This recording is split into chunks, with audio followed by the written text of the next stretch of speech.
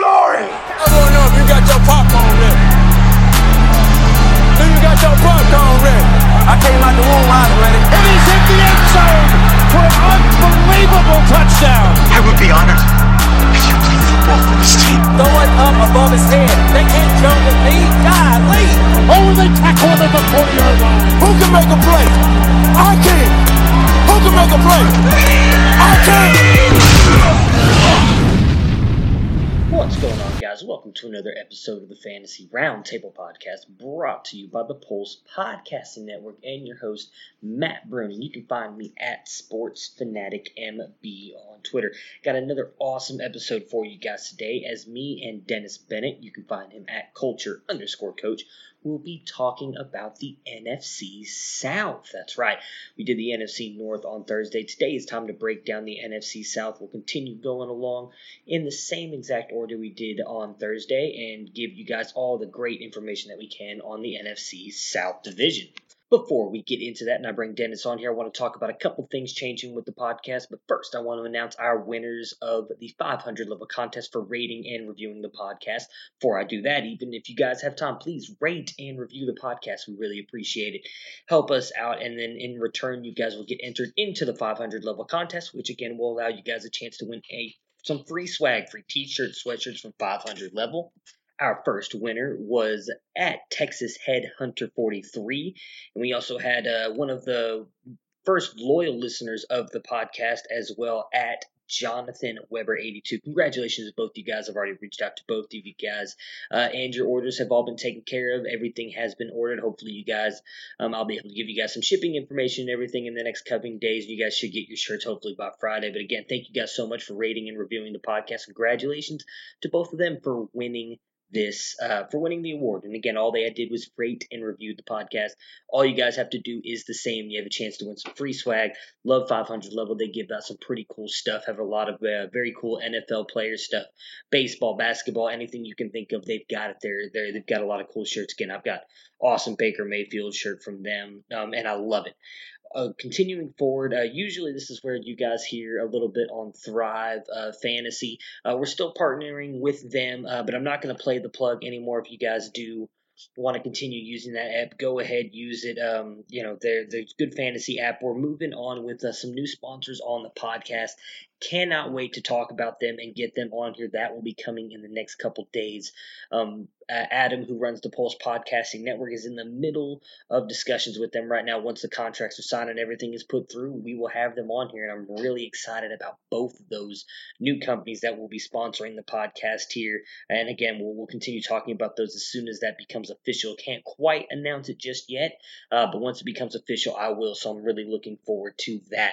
Last but not least, a couple big news topics dropped today that I will obviously talk to Dennis with about as well going forward once I get him on here, but wanted to give you guys my thoughts real quick. The big one, obviously, Kareem Hunt. He is signed with the Cleveland Browns. He is now going to be with them for at least a year. The contract is 1 year at $1 million. For me, I've been looking at it, was kind of concerned about it at first, being a Nick Chubb owner and a Cleveland Browns fan. I do think that it's not quite as big a deal as everybody's making it out to be. I think that Nick Chubb is still going to be the starter in Cleveland and going to be the guy going forward. I do think that this is something where Kareem Hunt is likely going to be suspended for at least 8 to 10 games. I would think it's going to be 10, at which points he will be able to come back probably around week 11, week 12, depending on his conditioning. So you're getting Nick Chubb being the starter for most of the season. I still think that they're not going to give the reins to Kareem Hunt. Nick Chubb will still be the guy, at which case likely he will be a restricted free agent, so they will own his rights, and I imagine that they're going to end up trading him.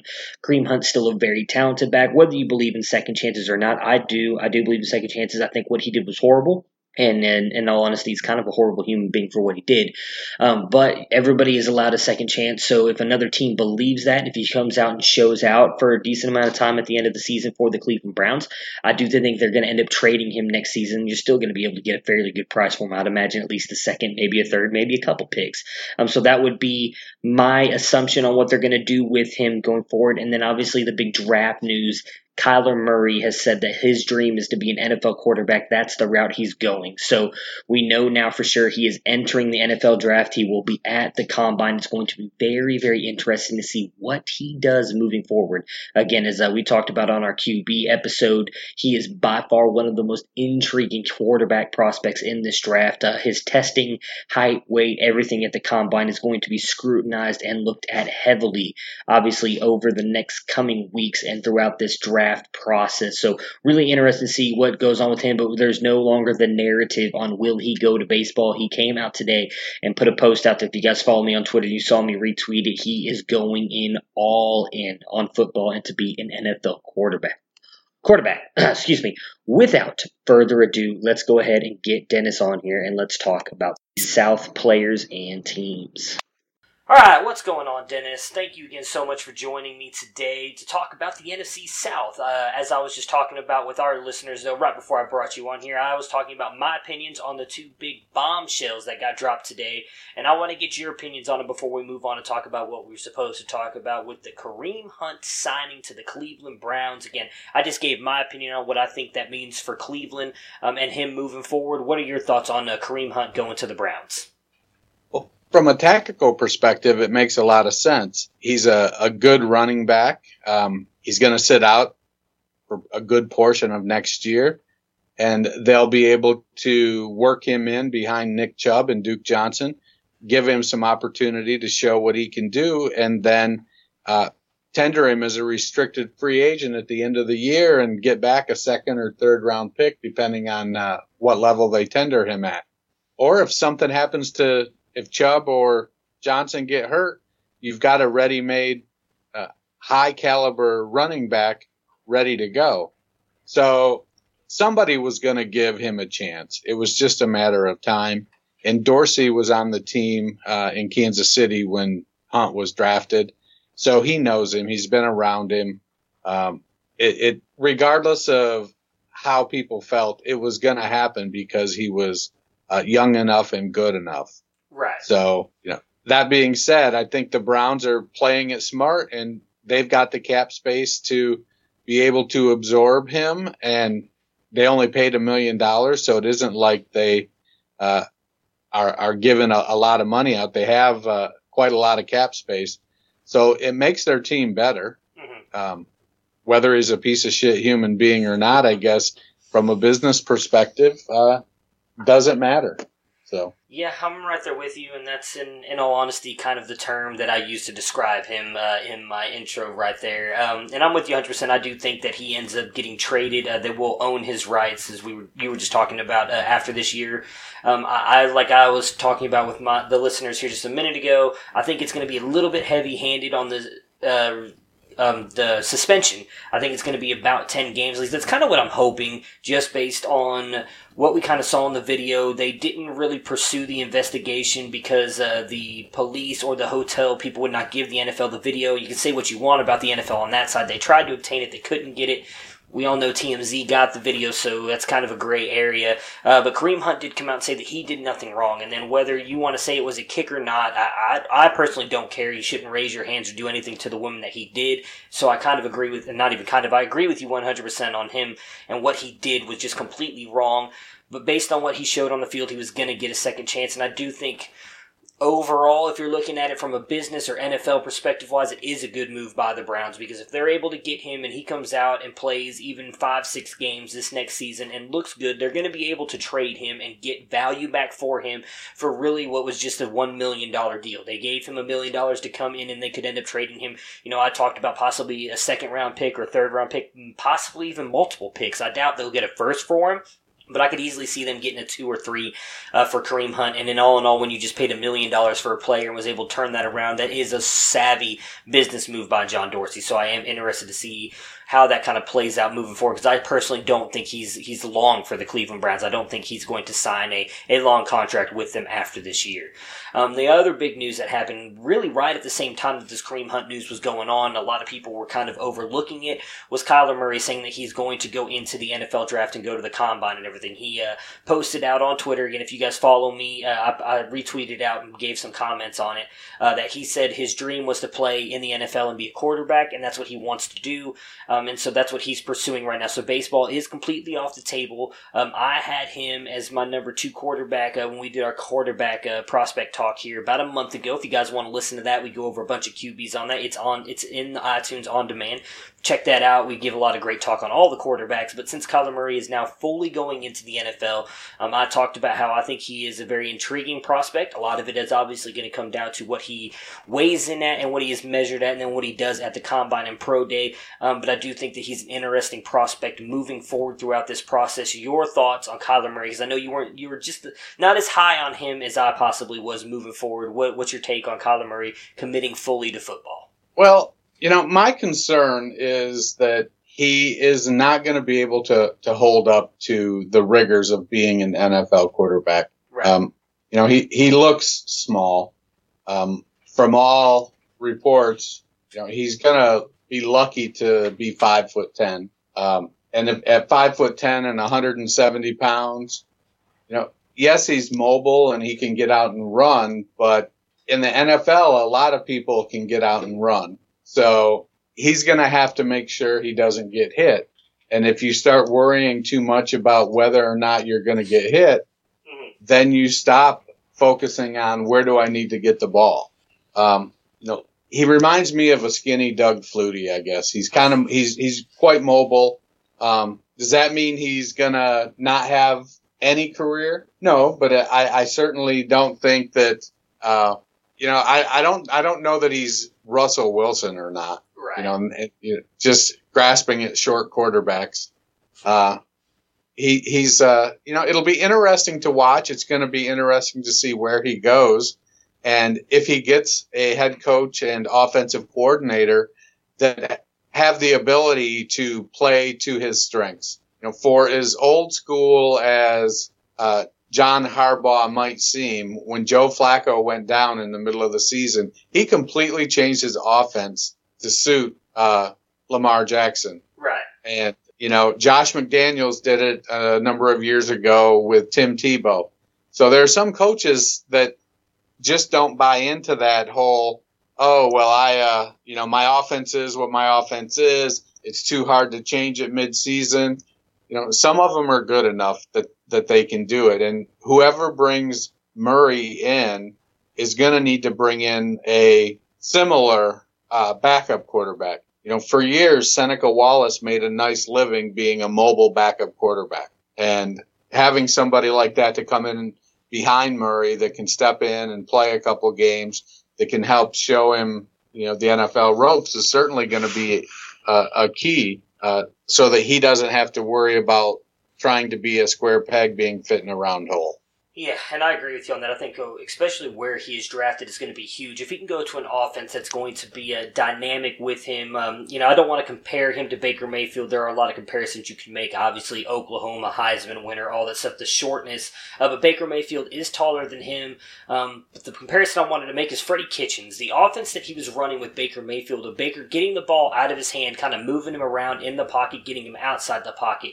If Kyler can go somewhere like that where an offense is run like that, I think he has a chance to have a lot of upside in the NFL. Now, is he ever going to be an elite prospect in the NFL? I personally don't think so, and it's all based on his size. I know a lot of the reports coming out right now is that he's weighing in, or is measuring in at about 5'10", which is not as short as we all thought. I thought going into this process, all the talk was he was going to be measured in at like 5'8", 5'9", which is extremely small. We've never seen anybody that small. And even though they compare him to Baker and Russ, like you were just saying, he's not. Baker and Russ are closer to 6 feet than they are 5'10". So that is going to be something he's going to have to get over. And then, of course, my fear as well is something you were talking about with these, him getting hit, is that last I saw him weigh in at was about 185, which is like the size of a wide receiver. And that's not what you need from from a quarterback, because there's a better chance of someone like J.J. Watt, Davion Clowney, Ndamukong Suh, Aaron Donald just completely crushing him when they go back there and hit him if he ever plays him. So that is something that's going to be interesting to see moving forward. But again, he is a very intriguing prospect as well. So something I wanted to touch on, obviously, before we moved on to the NFC South, which is who we will be talking about today. We obviously talked about the NFC North on Thursday.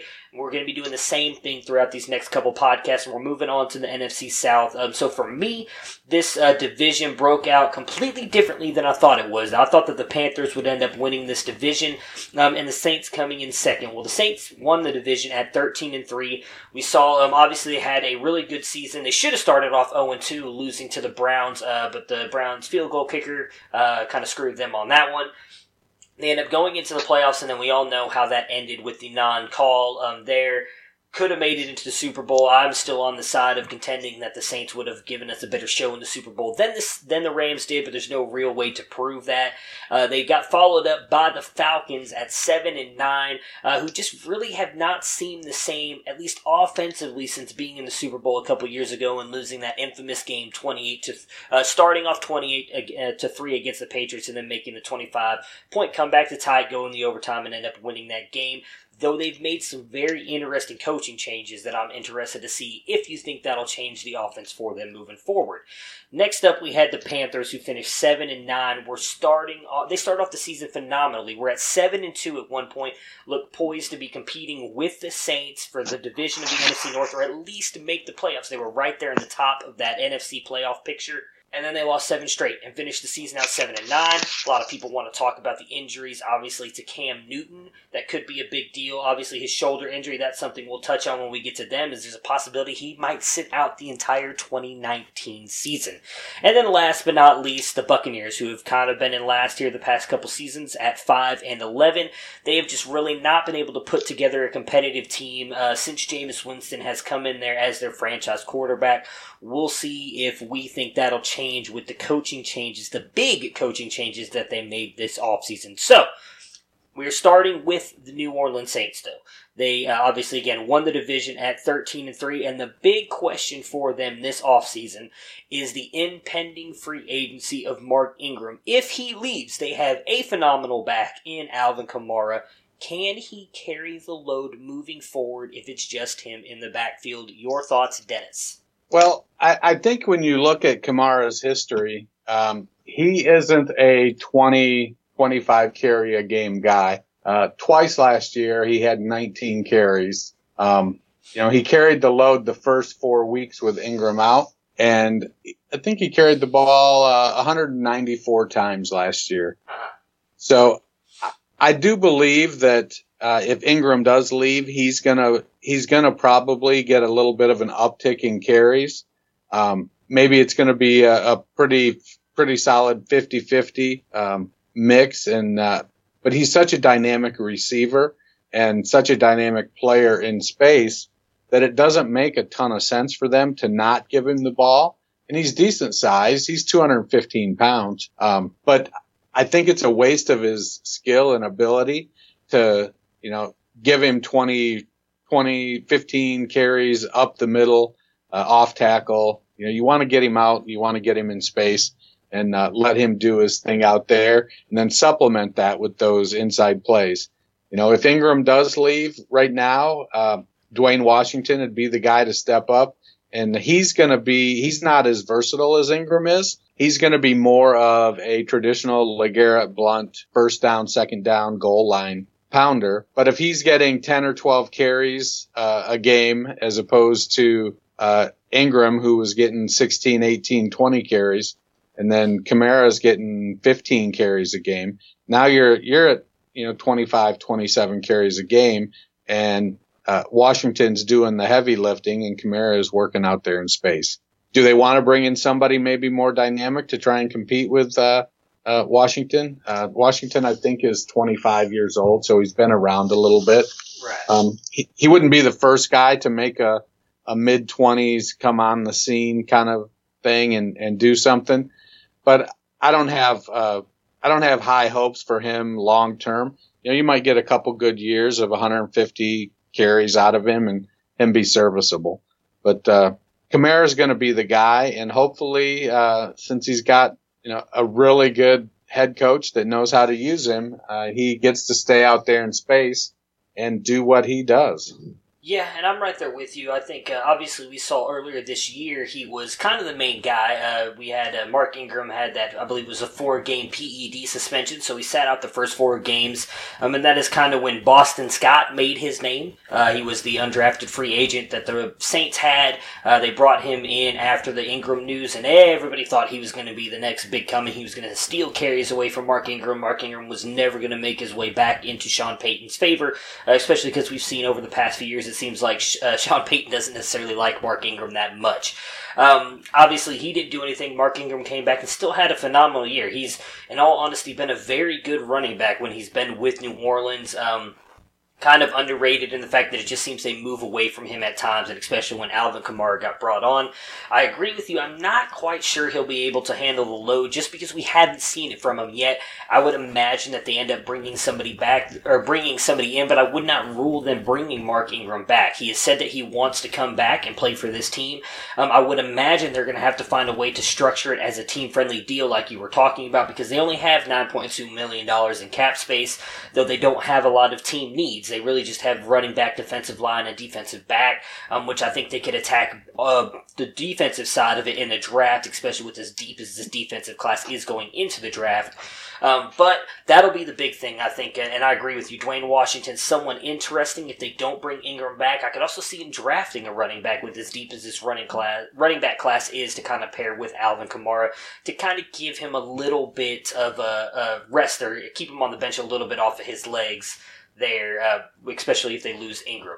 So with that being said, there's no real coaching changes that have happened here. Nothing that's really going to affect the team in any certain way. So there's nothing to really talk about there. They're going to keep defensive and offensive coaches all the same. So we're going to pretty much see the same New Orleans team, at least coaching-wise going forward. The big news for me, free agents. They've got a couple key ones here. Now, Teddy Bridgewater, not really a key free agent, but he's someone interesting that they're likely letting him go. Though I would not be surprised if they re-sign him. I think he would be a great possible follow-up to Drew Brees, because we know Drew Brees has said he thinks he's only going to play for about 2 more years. It would be interesting if they're able to sign Teddy Bridgewater to, say, a friendly deal, so to say, and allow him to be the backup, stay in Sean Payton's offense for the next couple of years, and then be the future quarterback of New Orleans. I'd be interested to hear your thoughts on Teddy Bridgewater going forward. As I talked about with Mark Ingram, I think there's a better shot overall that he stays in New Orleans than moves on. He's older, he's getting closer to 30. I don't see another team willing to pay him, a 3 or 4 year deal to come in when the mantra around NFL running backs, unless your name is Adrian Peterson, that once you get to 30, you're probably going to fall off. So I don't see a lot of teams being willing to pay him a lot of money to come onto their team and be the number one. I did want to throw on there Benjamin Watson as well. He was kind of a key tight end for Drew Brees here toward the end of the season. Now, the Saints have never really had a key tight end when they needed it, so that'll be interesting to see what they replace him with, though. And then last but not least, not really a key free agent, but Dez Bryant. Obviously, we saw him sat out pretty much the entire year, came in with the New Orleans Saints when it looked like they were going to make a fairly deep playoff run, and then blows out his Achilles. I believe it was in the first or second practice with them. It was extremely late in the season. If I remember correctly, it was in like week 11 or 12. May have been a little earlier than that. Probably out for the rest of the year, but interesting in the fact that the Saints said they wouldn't be against bringing him back next year if he proves he can come back out and play. So I just wanted to throw him out there. We don't really need to talk about Bryant because, we didn't see much of him. He looked like he was kind of on his way down fairly quickly before he left Dallas to begin with. But obviously the big guys here, Mark Ingram, Teddy Bridgewater. Do you have anything you wanted to add on either one of those guys before we talk about their draft picks and team needs? Well, with Teddy, I guess in a perfect fan world, he sticks around for a couple of years and backs up Brees and then takes over. But he's 26. If he sits behind Brees for 2 more years, he's gonna be 28. And while that's the prime, you're just taking over. He's gonna be 28 and having to play a year or 2 before he can sign that big deal. So I think he's going to want to go find some place where he can play at least have a shot to play. So, I could see him going to Miami. I could see him going to, who else is looking for a quarterback? Well, Miami would be a good, I'd like to see him reunite with Devontae Parker in Miami. That way we can figure out if Parker really is any good. Wrong conference. But no, I struggle with, I struggle with projecting, Bridgewater staying in New Orleans because I think he wants to play. And yeah, it's nice to sit behind Breeze and, it's a good story but there's no guarantees that when Breeze does retire that you get the job or that you can keep the job or that Sean Payton stays. And if Payton decides, you know what, I'm ready to hang it up too, and somebody else comes in there and they may very well be like, well, this is all great and stuff, but my offense runs a little bit different. I want a different style of quarterback, or I want to do this and that doesn't, what you do doesn't really fit. And, Bridgewater's left hanging there. So I think, being a free agent this year, he needs to go out and take care of himself. It's nice that he was a good guy and went to New York and, was willing to sit there, if need be when he didn't get the job and didn't cause any waves when he got traded to New Orleans. But I think the competitive fire in guys like him says, I'm going to go try to find myself someplace where I can compete for a job. Ben Watson is going to be missed. And, when I look at their team, I think that, this might be the perfect year to be losing, your best tight end to retirement. Right. So it's a deep tight end class. I don't know that Josh Hill or anybody else on that team is kind of the type of player that Watson was in his prime.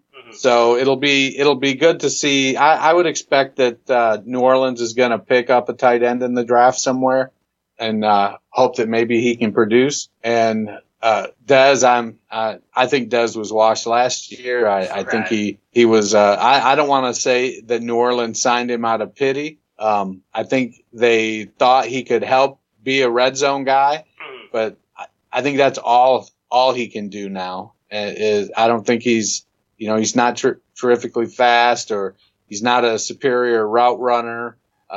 He's a back shoulder, red zone, let me go get it kind of guy. Yeah. And blowing out your Achilles kind of knocks that out, takes away your leaping ability. Yeah, I'm right there with you. I thought with Des Bryant, I thought the reason they brought him in was to help out Michael Thomas. I think, someone like you, Buckeye fan, you were a fan of Michael Thomas as well. Around that time, the Saints were struggling to get Michael Thomas the ball. A lot of people, I think, forget how good he was at the beginning of the season. He really struggled there in the middle part of the season due to the fact that Ted Ginn went down. So I really think they brought in Des Bryant to just kind of help Michael Thomas a little bit so he wasn't getting double and sometimes even triple teamed on the defense to give the defense someone else to look at. I agree with you on Ben Watson. Like I said, I thought, Drew Brees even came out and said that he was one of his favorite targets to throw to. It will be interesting to see if they attack tight end in this draft, because I agree with you. I don't think Dan Arnold or Josh Hill are the answer at tight end. So that leads us into their biggest needs, which actually, surprisingly, a lot of people think that the tight end isn't one of their bigger needs. I wouldn't say it's a big need because we've seen this offense thrive without a tight end. But if they got someone like Noah Fant or TJ Hawkinson, which I doubt they would be able to get because I imagine both are going to go in the first or second round. But if they were able to get one of these guys that are highly touted, Irv Smith, I know there's a lot of people saying Irv Smith might not go till the third or fourth round. If they could get someone like Irv Smith, I think that would be phenomenal for this offense for the next couple of years with Drew Brees. But their main needs are running back, defensive line, and defensive back. So we talked about it earlier. They only have $9.2 million in cap space, and they only have 6 draft picks this year. And their first pick is obviously not until the second round because they traded away their first round pick.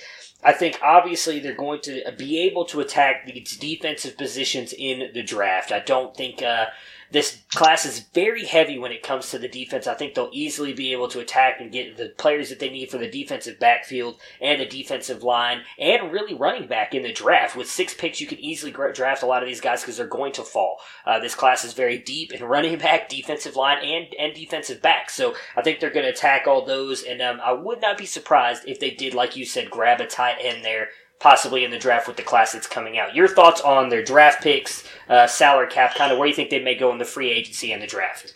Well, they're going to have to be wise with their picks. I'm showing them only with 5 picks and only one of those picks in the first 4 rounds. So they have 4 picks in rounds 5, 6, and 7. So getting a tight end in the second round, that's spending a lot of capital on probably your biggest skill position of need. So do they go there or do they go defense and try to bring in somebody from that deep tight end class in the 5th or 6th round, Isaac Noata or an Elise Mack or somebody back in that area.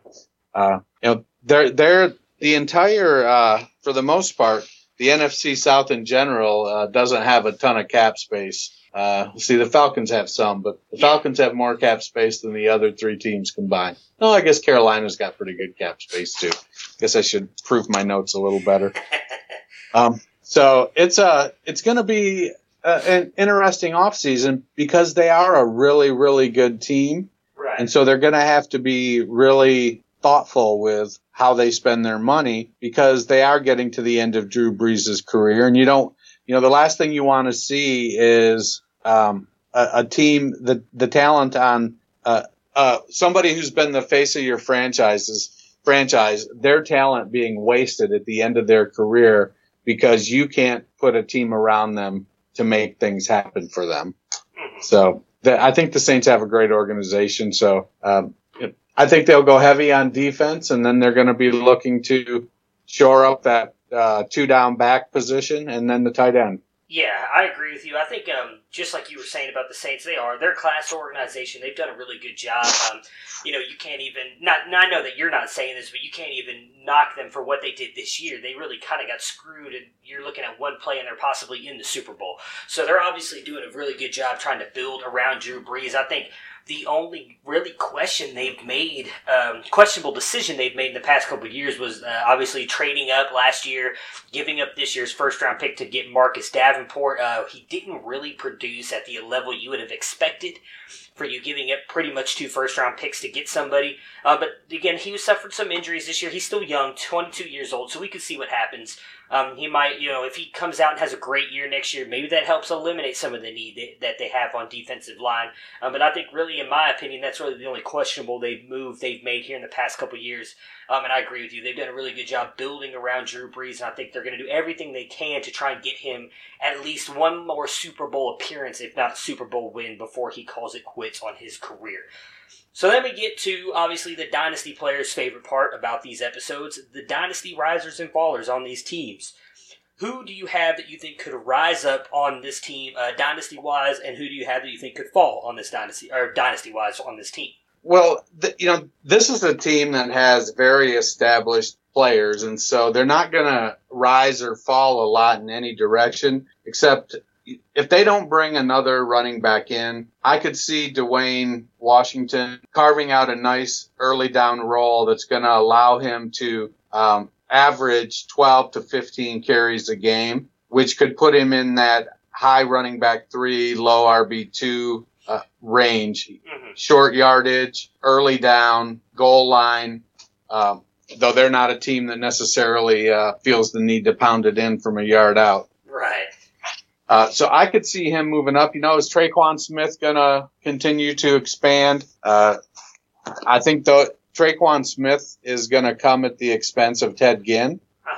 So it depends on what happens with Ginn, how he can, he bounced back from that injury. And, he's turned himself into a really good receiver. Yeah.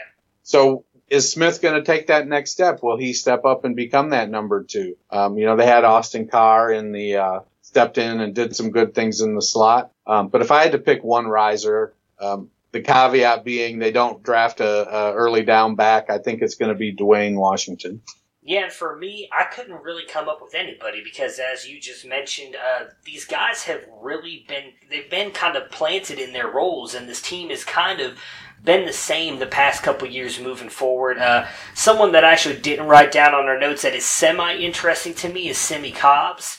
He was not necessarily a highly touted prospect last year, but a lot of people were high on him coming out of the draft. He might be someone that could possibly show up here because my dynasty faller is Traquan Smith.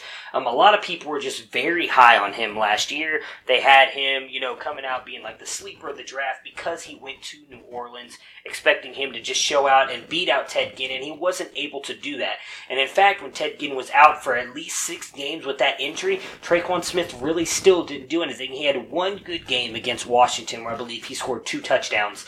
And everybody started buying into him. Everybody picked him up in redraft leagues. You were buying him or selling him in dynasty leagues. And he never really replicated that. So he's kind of my dynasty faller just based on the hype and the value that a lot of people thought he had last year. I think he's going to fall down, and I'm starting to think he might not be anything more than a wide receiver 3, especially in this offense. And then if you talk about possibly losing Drew Brees in a couple years, I don't even know if Traquan Smith can elevate himself up any more than that, just due to the fact that you're losing a Hall of Fame quarterback in Drew Brees.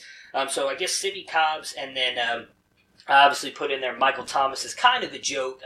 I do think that Michael Thomas could rise a little bit, although I'd imagine most people are probably picking him in the top 5-ish, or at least I would, at wide receiver if you're in a dynasty startup league. But last I looked, his ADP was like wide receiver 7 or 8, which is just ridiculous to me. I think that he is by far has the most upside right there with Devontae Adams. I think it's Devontae Adams and DeAndre Hopkins easily is the 1 and 1-2 at wide receiver. And then I think you can make a serious argument for Michael Thomas at 3. So he's someone that I could see rise up just a little bit. Obviously not a lot, but it's still someone that could rise their value up just a little bit on this team moving forward. Yeah, Thomas he went at wide receiver 5 in the draft that I'm doing right now. So well, just curious. There's still some rising to do. Right. Just curious real quick before we move on to the Atlanta Falcons. I would imagine that Hopkins was one of the ones that went before him. Who were the other 4 that went before him? So OBJ went number 2, wide receiver 2. Then Devontae Adams.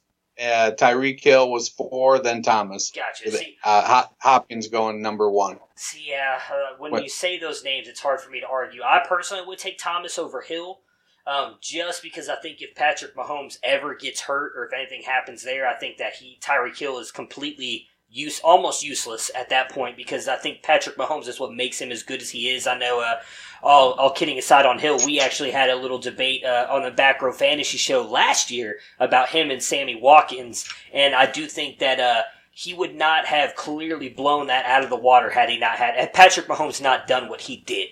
And so I'm a little skeptical about Tyreek Hill going ahead of him. Now, I am, in all honesty, as all of you know, a huge Odell Beckham fan, so I will not argue Odell going ahead of him, although it would be hard for me to press that draft button as big of an Odell fan as I am. But that's interesting. I was surprised. I thought Julio might be in there, and I would not take Julio over him. But I was curious to see who those guys were. So, speaking of I actually got Julio at 210. I was stoked about that. Well, speaking of Julio Jones, let's talk about the Atlanta Falcons. So, obviously, again, 7-9, they looked to be poised to be honestly, top 5 or 6 pick going into the end of the season, where they reeled off, I believe it was 5 wins straight to get to 7-9, or maybe it was 4 wins. They just did not look good, and then obviously really kind of came on at the end of the season there to get themselves a couple of wins, which I know Atlanta Falcon fans were probably cursing at their TVs every Sunday because they wanted the high draft pick. Dropped all the way down to 14, which still not a bad draft pick, but you'd rather be picking in that top 6 or 7. So their big move this year obviously was letting go of Steve Sarkisian and bringing back Dirk Cutter, who was obviously the Tampa Bay Buccaneers head coach all through last year and the years previous. He has been their offensive coordinator before, as you put in the notes back in 2012. He had the 7th ranked offense, 2013 the 20th, and then 2014 the 12th ranked. So a little up and down there, but I would say at least in 12 and 14 fairly consistent. You're right there in the top 10, obviously in the top 10 and right outside the top 10. So if you average it out, you're looking at right about 14 or 15. So you're looking at right in the middle of the pack, which they have yet to be really the past couple years. Do you think bringing over Dirk Cutter is going to help out this offense, more speaking Julio Jones, Matt Ryan, Devontae Freeman? Well, in that 2013 season when Atlanta was 20th, had the 20th ranked offense, that year was the year that Julio missed 11 games. Right. So I speculate that had he played all 16 games, they probably would have been up there in that 8 to 12 range, like in 2012 and 2014. Right. If I'm ranking the recent Atlanta offensive coordinators, it's definitely Shanahan 1, Cutter 2, and Sarkisian 3. Mm-hmm. So do I think that they're going to see a rebirth of sorts? I definitely think they're going to step up some from where they were with Sarkisian, and it should be quick. They're Ryan, Freeman, Julio, they're familiar with this offense. They've played in it. It's going to be like second nature to them. So I expect Julio's going to have another really good year, and the offense should bounce back. The real question for me is going to come down to the running game, and is Freeman going to be able to be healthy this year, stay healthy this year? With Tevin Coleman a free agent, is Ito Smith the answer to that number 2 role? Those are probably more questions for me than Ryan and Julio in this, with Cutter coming back. And I agree with you. And that leads us right into our next topic. And I agree with everything you said there. I think the fact that he's already been there for the most part with this team and with these players, that he's going to be able to come right in and rock and roll with these guys, get this offense going. We obviously know Matt Ryan. We saw it this year. Even though their offense wasn't that highly ranked, he could still be right up there with the best quarterbacks in the league. And we already know Julio Jones is one of the best wide receivers in the league. I don't see that changing any. The big question for me is the same as yours. What is this running game going to look like? So, will Freeman bounce back is the big question. He struggled with injuries all of last year, really only played in a handful of games, came back, got shut back down. Tevin Coleman didn't do anything. He's now likely gone. I don't see them bringing him back. Ito Smith looked good. He actually looked better than Coleman at times, and he suffers the injury and goes down.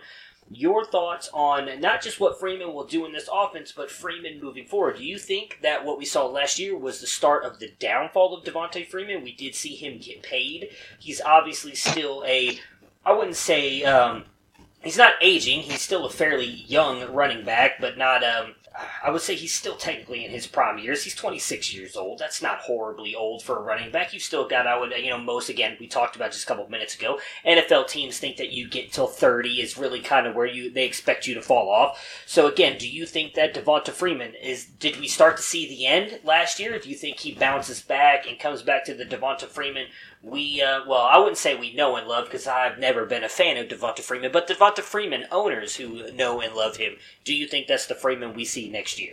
I don't. I think we're right at the beginning of the end. I'm much like you in the fact that I've never been a huge Freeman guy. Mm-hmm. He's a good back, does a decent job. I just have I've never embraced him for some reason. Looking at his numbers here, I'm not quite sure why.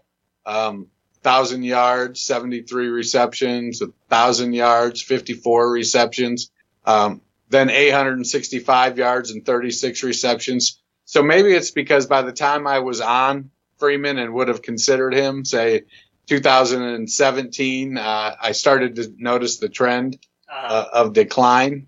And then he missed, 14 games this year. Yeah. 2 games the year before. I think he's going to come back, and they're going to see if he can do it.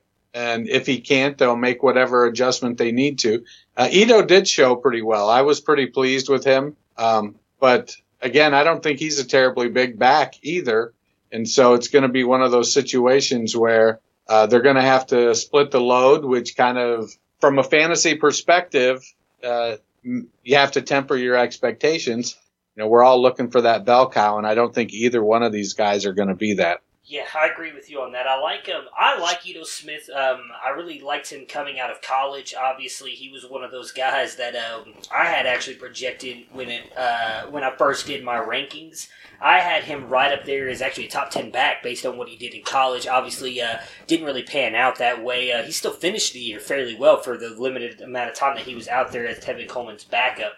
What I'll say about Devonta Freeman and why I personally have never been that big a fan of his, so if you go back again and look at the 2 years that he was phenomenal was in 2015 and 2016. Well, there's something that coincides with that as well, and that's something you just brought up a minute ago. Kyle Shanahan, he was their offensive coordinator in 15 and 16, and he was by far, as you just mentioned, the best offensive coordinator the Falcons have ever had. We've seen what Kyle Shanahan can do with running backs. He is a phenomenal offensive coordinator. I remember when he was in Cleveland that one year, Isaiah Crowell and Duke Johnson were amazing. And then we've seen Isaiah Crowell, well, Duke Johnson still had a good year after the fact, but we've seen Isaiah Crowell do absolutely nothing after that. And I think that just kind of shows exactly what Kyle Shanahan is, and that's why I've never been a big fan of Devonta Freeman. You look at the years before, and after Kyle Shanahan left, there's nothing there. He's just, in my opinion, a middle-tier RB2, but he got paid based on the fact that his last season before he left up was the last year with Kyle Shanahan, where he put up a phenomenal year. You can't doubt what he did. But Kyle Shanahan leans on running backs in his offense and really kind of made him into the superstar that I don't think, and obviously you agree, that he was made into a superstar that neither one of us believed he actually was. And that really helped out Devonta Freeman owners and obviously helped him out moving forward. I do think, obviously, if he comes back healthy, he's still going to be, I wouldn't say the bell cow. I imagine it's still going to be quite the same split that we saw with him and Tevin Coleman leading up into this. At least I would think that Dirk Cutter would be smart to employ a split like that, because I do think Ito Smith can handle it. Again, when Freeman went down and it was Tevin Coleman and Ito Smith came out and looked amazing. He looked better than Tevin Coleman most of the time. And then even when Freeman came back, I think he came back and played for like half a game before they really just kind of shut him down. Ito Smith was out there more often than Tevin Coleman was when Freeman was there. So I think, for me, if both those guys are back there, I do like that rotational backfield. And I would say if you're a Freeman owner, you need to get Ito Smith, because if Freeman, who has kind of struggled with injuries the past couple of years, if he goes down again, it's going to be all Ito Smith. Right now, they just have Jeremy Langford and Brian Hill. A lot of Brian Hill believers out there. I'm not one of them. Brian Hill season, baby. Well, I guess you are one of them. I personally am not a huge Brian Hill believer. I think that they'll eventually take a back in this draft class. Speaking of the draft class, they have their pick, obviously we just talked about 14th overall, and have all 7 of their original picks. So right now they're going into the draft with 7 great picks. Their needs are offensive tackle, offensive guard, and running back. I think, again, easily they'll be able to attack all of those in the draft. I imagine they'll possibly do a couple trades maybe to recoup some picks next year, maybe move around, because I don't think that this offensive line class is very heavy. Or at least with talent, it's deep, just not a lot of talent. There's kind of an elite class, and then there's a decent little drop-off, and then there's a big tier 2. Kind of really, in all honesty, like a lot of these classes coming out, wide receiver, running back, quarterback, defensive back, linebacker. You look at it, there's a pretty big difference, it seems like, from the top tiers of these classes to the middle guys. But I think they'll be able to attack all of those, and I think, in all honesty, with the free agents coming up, we both talked about, I don't think either one of us expect Tevin Coleman to come back. I wouldn't expect Matt Bryant to come back, though.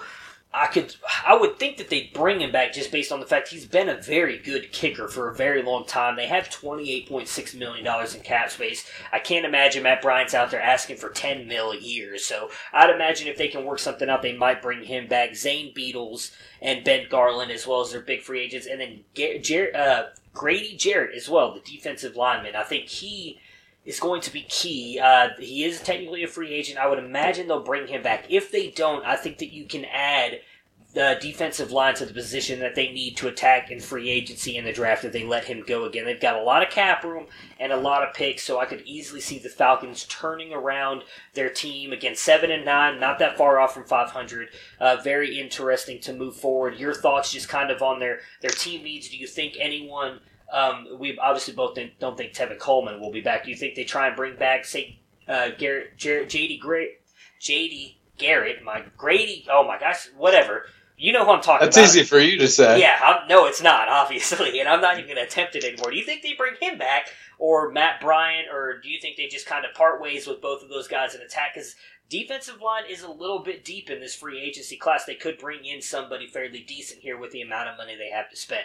Yeah, I think from where they're picking, they're probably going to go defense early. I would think they'll bring Jarrett back because they have the money and can bring him back. You know, NFL contracts are crazy, and we're a 5-year, $100 million contract is done after 2 years and $20 million. Yeah, and it's all crazy stuff. So the numbers don't really mean what they say they mean.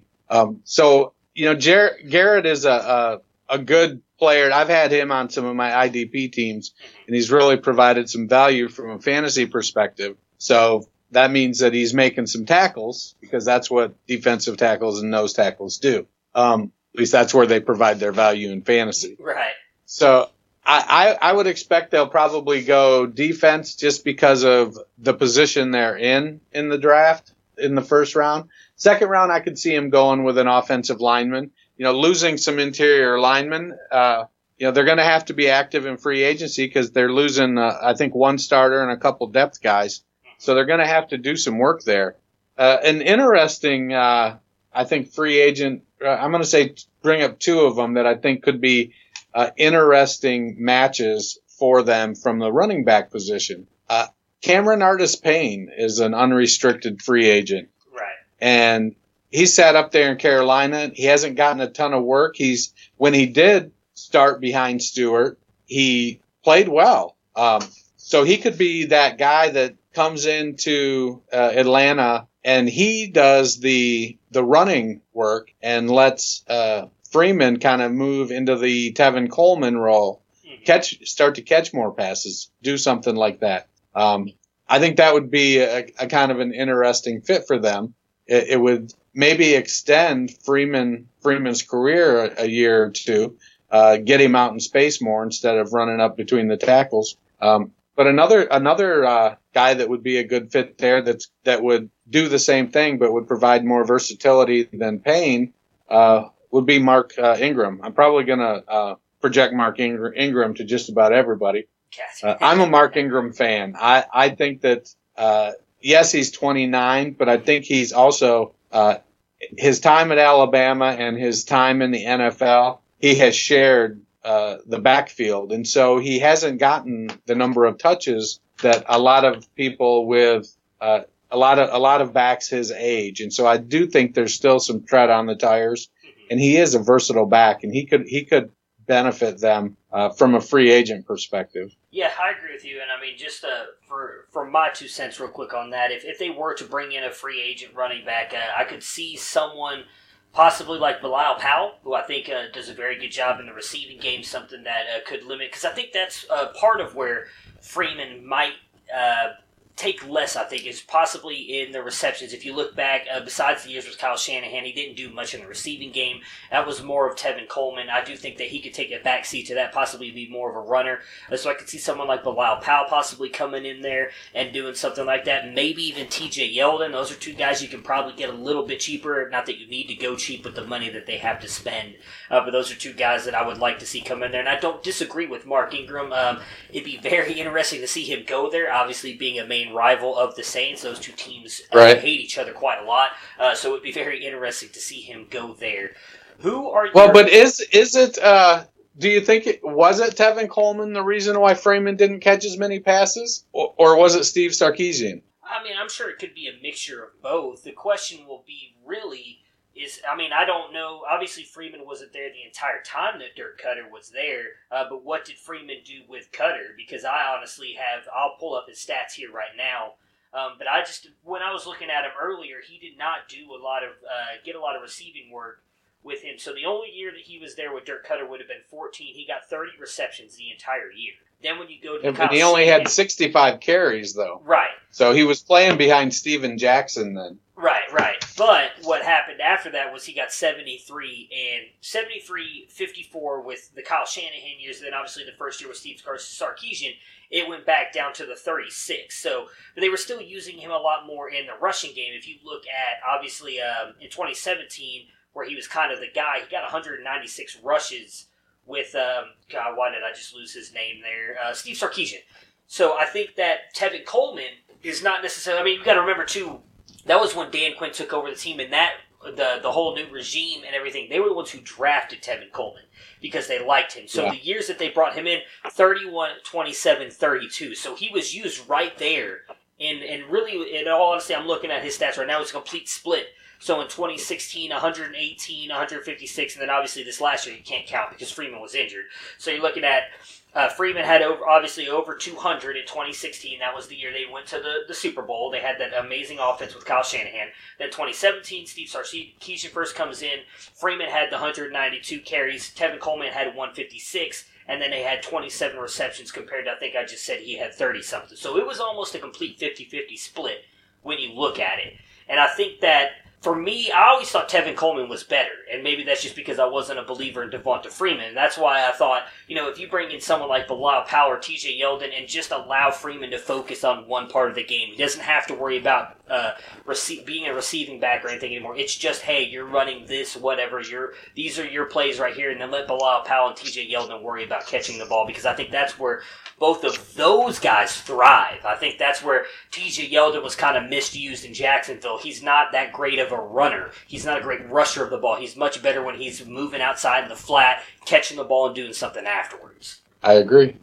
All right, so before we move on to the Panthers, the Dynasty, Risers, and Fallers, and it looks like, based on our little show sheet here, we agree on both of them, so I'll let you give your takes on both of these gentlemen, and then I'll tell you mine. See, obviously, we agree on the two names if we give the same reasons on why. Go ahead, your Riser, and then your Faller. Well, I do think Smith has the potential to be the riser there. He's if Coleman leaves, he's the next man up to take that second running back role. And regardless of the offensive coordinator changes, I do believe that Dan Quinn has watched the success running like that and says to himself, now, that's what makes our backfield successful, is to split them up and give them both plenty of touches. So whoever he brings in as an offensive coordinator will continue to do that. I'm curious to see your thoughts on Calvin Ridley. Is he going to step up in front of Mohamed Sanu and become the number 2 there? That could move him onto this riser, and getting more reps might avoid some of the touchdown regression that a lot of fantasy analysts are predicting for Ridley. Right. I don't necessarily. I don't know that Julio is going to be a faller based on anything other than happenstance, because he's still the number 1. I think any targets that Calvin Ridley takes are probably coming from Mohamed Sanu or the backfield. I still think Julio is going to be pushing 150 targets. That's where I'm at. Yeah, so I don't necessarily. I'll start with Julio as my faller, and that's mostly due to, because we say dynasty. Julio is someone that I've talked about here for years now, and I know I've said it on the podcast earlier in the season. I don't know if you've ever had a chance to listen. I'm someone who believes that Julio Jones is very much on the path that Calvin Johnson was, and with the amount of foot injuries and everything that he has, I could see him retiring early, and that's my biggest fear with Julio Jones. We're getting closer to that, and I do think that he has a chance to, once he gets right around that 30, 31, maybe 32, that he just leaves the game. He's talked about a lot of times that football isn't everything to him, not in a bad way, but like that he does a lot of stuff outside of football that he's very proud of. He's already 30 years old. Is that something where he's had so many foot injuries that he just decides to walk away from the game because he wants to be able to walk right for the rest of his life like Calvin Johnson did? I've been firmly on that train. I've heard that from not many people. I've heard that from a couple people before, just listening to different stuff throughout NFL and everything. Again, nobody that knows Julio Jones has walked up and said, hey, Matt, Julio Jones is going to retire in a couple years. I've just really thought that from things that I've heard him say in interviews and whatnot throughout my time the past couple years. So that's what worries me. I don't think Calvin Ridley really takes much away from him. I am not personally a big Calvin Ridley guy.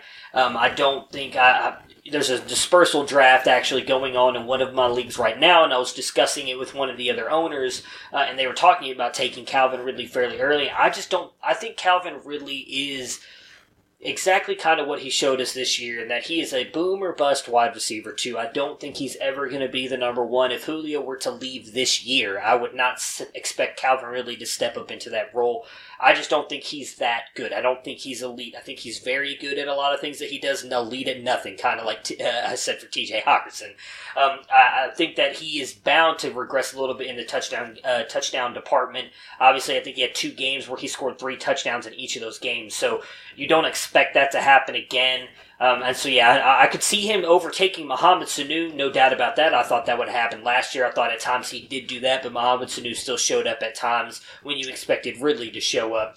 But I don't think Ridley affects Jones' value one way or the other. And I agree with you on Ito Smith 100%. I think Ito Smith, again, I've been high on him since he came out of college. I think he's a really good, versatile back. I don't think he's someone that can handle the full load, but I do think he's a very good complementary back. I think he's someone that can come in there, change a pace, catch a couple balls, and do something with it. We saw it. A lot of his touchdowns he got this past year were receiving touchdowns because once he gets to the ball, he can be very electric. I just don't think he has the frame to hold up to be the every down back. Again, I'll reiterate what I said just a minute ago. If you're someone who has Devonta Freeman, though, Ito Smith, I would try to attack and get in the offseason here if you don't have him as a backup, because Freeman has struggled with injuries, and Ito Smith, I think, will be a suitable replacement if Freeman ever has to sit on the bench due to injuries. I would imagine you'd be able to get Smith for, at worst, a second-round pick, which I don't think is too much to give up for someone like Ito Smith. Yeah, that's a reasonable price. Yeah.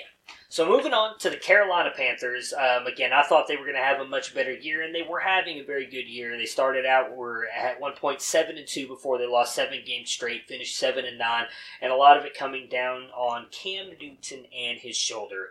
Likely most of you who are listening to this at this point have seen the news, heard the news. It's been talked about widely before the Super Bowl, leading into the Super Bowl.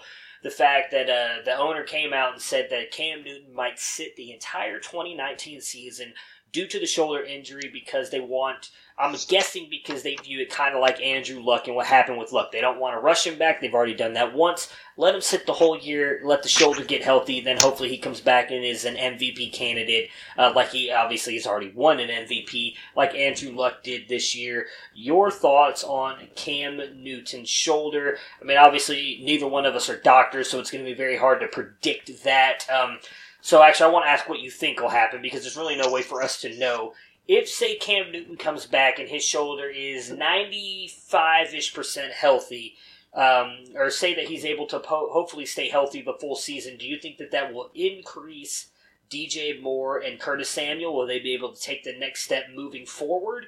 And does that hurt CMC, or do you think it'll go the other way around? It'll help CMC and hurt DJ Moore and Curtis Samuel? Well, I think if his shoulder is only 90%, they're gonna really take the run game away from him to limit the hits. Uh-huh. So, teams don't throw that far down the field that often. So, can he throw it 20 yards? Okay. How many times is he really going to need to throw it 60 yards? It does affect the game a little bit from that perspective, but they're really, if his shoulder is solid and it's just, I need to build up strength. They came out, they already said that the surgery revealed that his shoulder wasn't as damaged as the doctors feared. That was reported by Joseph Person. Gotcha. So they expect he'll be ready. He's not going to do anything in the off season except rehab his shoulder. He probably won't do anything in the preseason either. And so then he'll come in to the, week 1. I think DJ Moore and Curtis Samuel will continue to progress, but how big a step they take, I think their development is, in my opinion, always going to be hampered by Newton. Mm-hmm. He has a tendency sometimes to just not make terrific throws. Last year was his best year completion wise at 68%, but it wasn't his highest number of yards. He typically is in the 57, 58, 59% completion. Right. He's a good quarterback. He can do some things because of his mobility. The shoulder injury may be just the thing that makes him have to step back and go, let me reinvent exactly what it is I do and how we do it. And Norv Turner is the kind of quarterbacks coach, offensive coordinator, that can help him be that different type of quarterback. Right. Yeah, I agree with you. I think that that's going to be since I missed that report, so I'm glad that you told me that because I honestly had no idea that they said that. I think then that almost, for my part, kind of illuminates to the fact that he's going to play this year, which I think is good news for, obviously, Carolina, their fans, and all of our dynasty players on the Carolina Panthers. As you touched on with Cam Newton, so this was by far his best year percentage-wise, 67.9. The closest year he had to that was back in 2013 when he was 61.7, and then the only other year he finished with at least 60% was his rookie year in 2011. Other than that, he's been 57, 58, 59, 52, and 59. So, obviously, he's struggled with that. He's wildly inaccurate. Where he gets all his fantasy value from is his legs.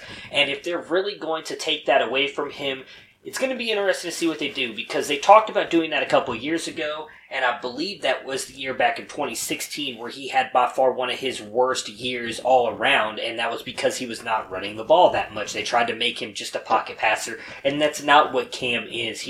I don't think it's in his brain. I don't think it's in his DNA to just stand back there and throw the ball. If his shoulder is healthy, I think personally it helps out Curtis Samuel and Christian McCaffrey more than anybody else. DJ Moore, I love Moore. He was my number one last year for the wide receiver class. Again, I talked about how I thought him and Antonio Callaway were the only two elite prospects in that class. They were the only two I thought could take over, come to a team, and be the unquestioned ones. And then, as we talked about when we did the wide receiver class, again, it's free download on iTunes. It's there. You guys can check it out. Going to the Carolina Panthers was one of the worst places for him to go because he is an incredible deep threat. I think once you get the ball in his hands, he can do great things with it, but Cam Newton struggled to get the ball in his hands this year, as we saw. The reason I think that it helps CMC and Curtis Samuel is just what you were talking about. Can he throw it 5 to 20 yards? He can. That is actually where Cam Newton is by far the most accurate when he throws the ball. It's right there. And who is that going to help out most?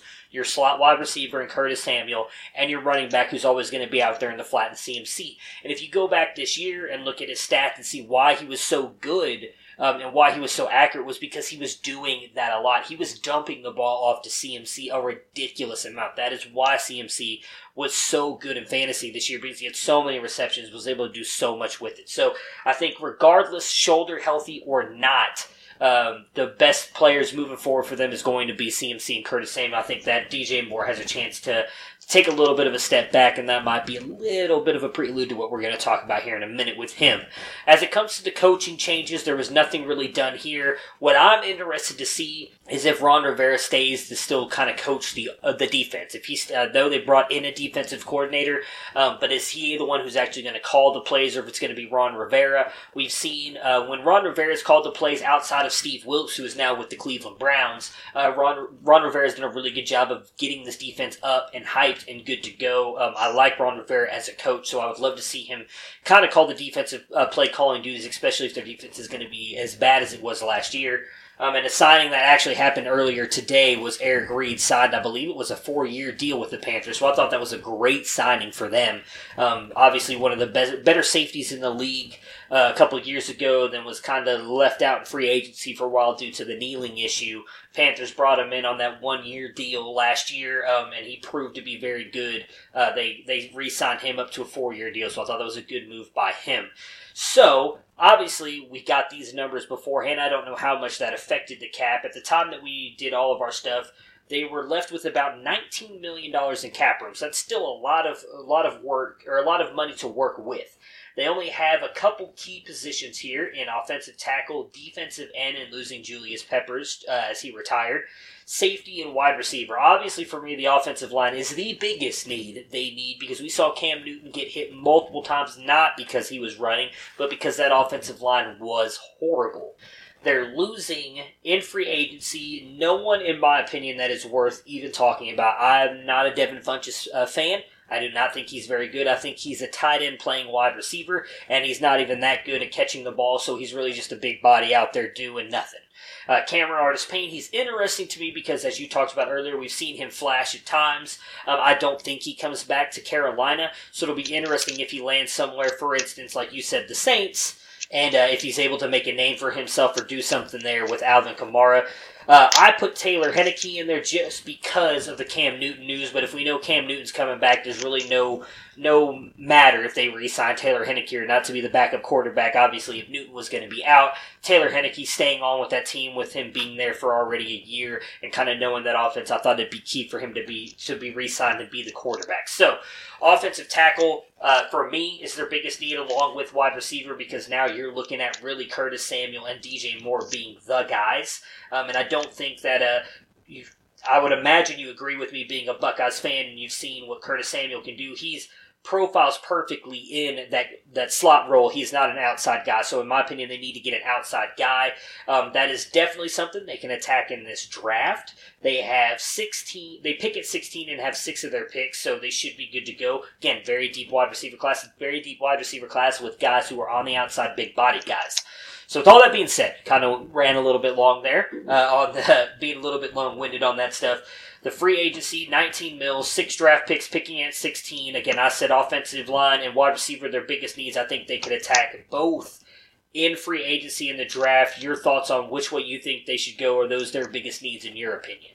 Yeah, a quarterback's best friend isn't always the wide receiver that catches the ball or the running backs. It's those linemen that keep them upright, that give them time to read the defense and make the decisions. So getting to the point where they can not have to worry about Cam getting hit, where he can sit back there and he can read the defense, that's definitely would be my number one.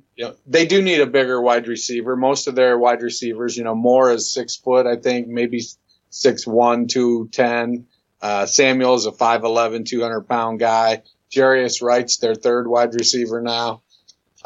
They've got good tight ends with Olsen and Ian Thomas. Yeah. I kind of wish Olsen would go ahead and retire, but I guess he's gonna try to play one more year on 1 foot, I guess. So if I was them and I was able to pull one of the top offensive linemen in the first round, and then one of the big wide receivers in the second, that would make for a very nice start to my draft, and then follow back up in the third round with another offensive lineman. That makes that really boosts their offense. I do think with Payne leaving, they are going to need to do something, or Payne potentially leaving. Right now, the backup in that situation would become Elijah Hood. I think he went to North Carolina. Yeah, but he's a big guy. He's a 5'11", 230 pounder. So I would expect them to be active in the running back market, whether it's free agent or draft. They're going to need to do something there. I don't know if 107 receptions and 200. What did he have? I think 219 carries. Mm-hmm. So that's 326 touches for a 5'11", 205-pound back. That's a good way to end up with Devontae Freeman. Yeah, I think I agree with you on that. I didn't even think about that with running back. They'll definitely have to get. I think Elijah Hood is actually a free agent, so that's someone they'll have to bring back as well.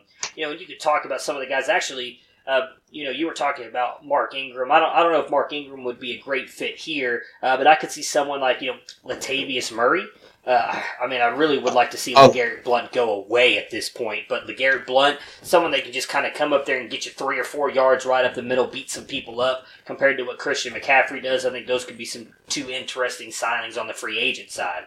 Yeah, that would be, Alex Collins is a free agent as well. Him and Gus Edwards both are free agents. Let's see. Edwards is an exclusive rights free agent. And Collins is a restricted free agent. So, gotcha. That's going to make those challenging. Yeah. Spencer Ware is a free agent. Yeah, that could be interesting, especially with them already signing up Damian Williams. I think I would personally, at least what I've seen the past couple years out of Latavius Murray, I would like to see him go to Carolina. I think you could get him on a decent deal there with the amount of cap room that they have. And like I said, he could be someone I could, I don't want to compare the two because I think CMC is, I wouldn't say worlds better, but much better than Dalvin Cook. But if you could kind of employ them the same way Minnesota did with him and Dalvin Cook, that could be a very interesting duo in the backfield. Just looking at these wide receiver free agents, there's no one here that really sticks out to me. And the one guy that I like the most is Golden Tate.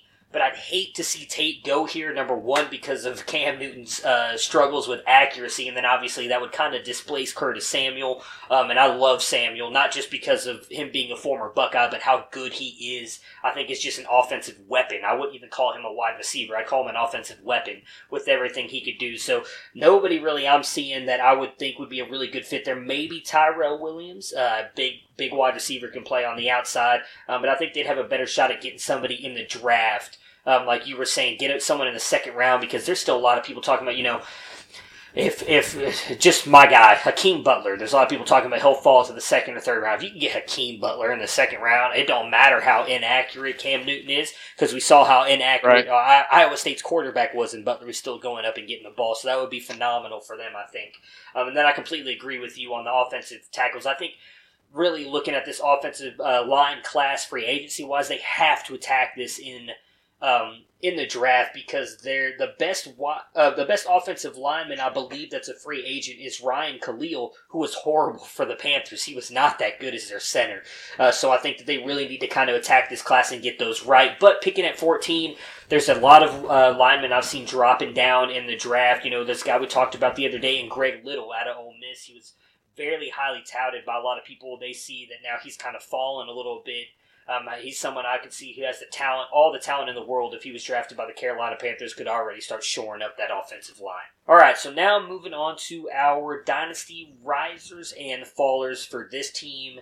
I see we've got a couple names on here, so let's get our risers first, and then we'll talk about the fallers. Who do you have that you think could be a dynasty riser on this team? We've talked a lot about Curtis Samuel.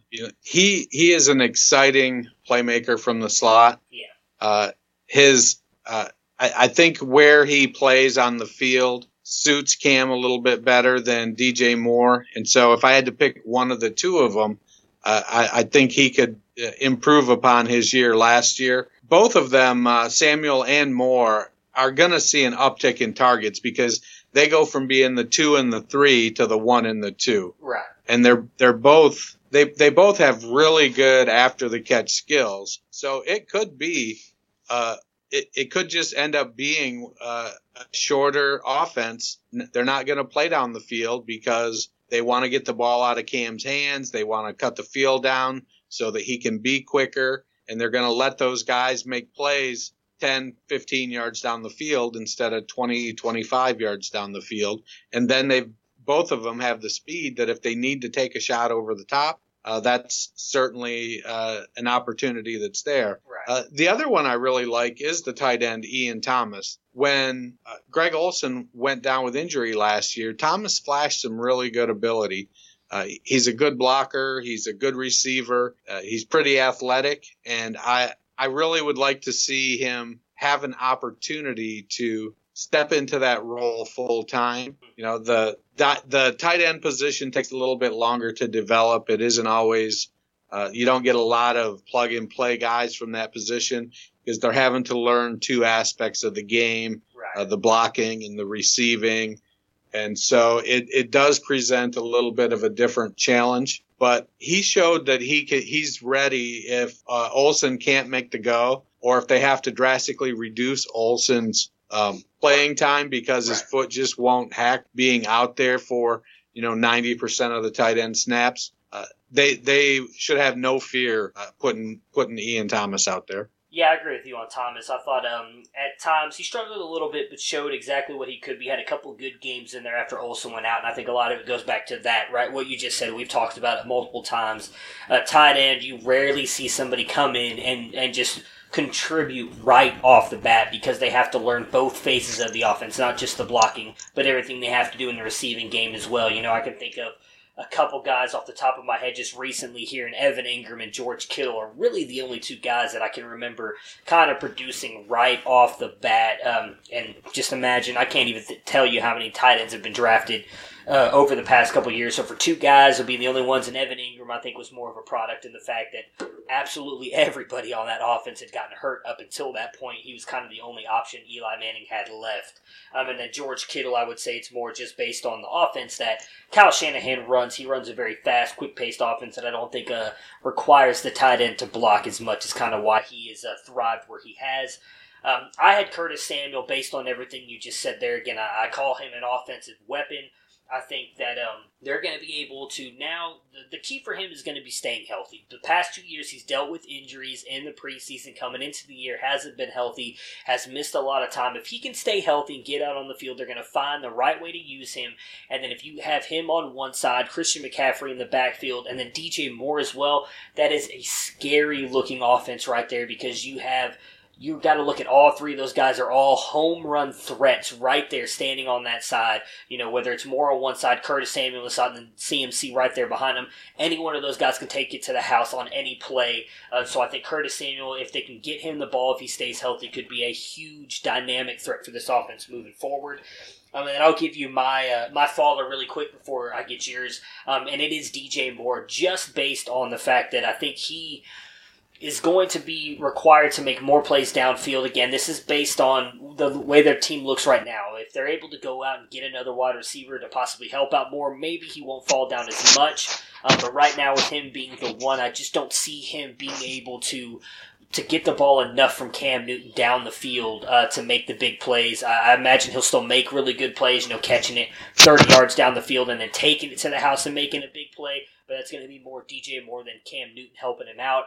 And as we know with wide receivers, you got to get the ball from your quarterback first to make a big play. So Moore is my faller. Who is yours? Well, Cam, I still think that if he is healthy enough to play, yes, they tried to make him only a thrower, and it didn't work out very well. But I think that there's a difference between being only a thrower and limiting the opportunities to run by calling creative plays that put your receivers in positions to be open. And so if Cam's not running as much, it doesn't become, you lose. So even if you have a 30% decrease in his ground yardage and a 30% decrease in his ground touchdown, that's a hit right there. And then if the game ends up, the field shortens up because they know it's going to be, he isn't going to re-injure the shoulder,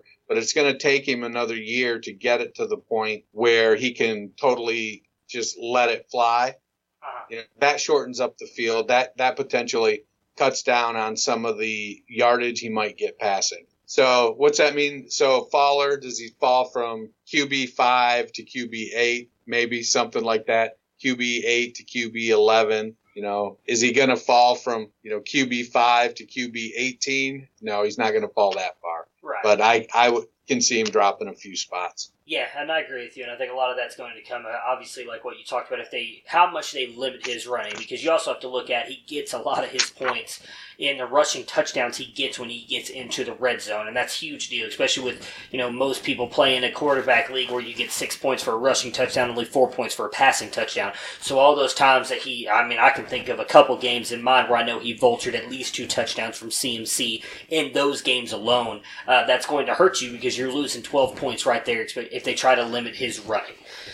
Moving on to the last team in the division, and a team that I think has a little bit of interesting upside here in the Tampa Bay Buccaneers. So 5-11, they just couldn't get it right this year. Jameis Winston dealing with more off-field issues that's kind of plagued him his entire college and NFL career so far. Obviously, started out with Ryan Fitzmagic, and they had me singing on the podcast earlier in the season about Fitzmagic and everything he was doing. And then we saw him, as everybody likes to say, turn into Ryan Fitztragic and just kind of struggle. They put Jameis Winston in, and they were just kind of yo-yoing those two guys back and forth for a while before they finally decided to stick with Winston.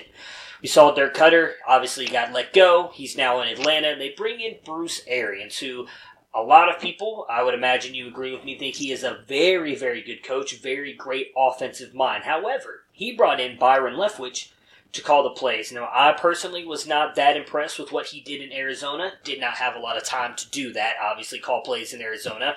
We'll see if he actually is the one calling the plays or if it's going to be Bruce Arians. But obviously, Bruce Arians coming in, he's already talked about his biggest thing is he wants to reduce Winston's turnovers.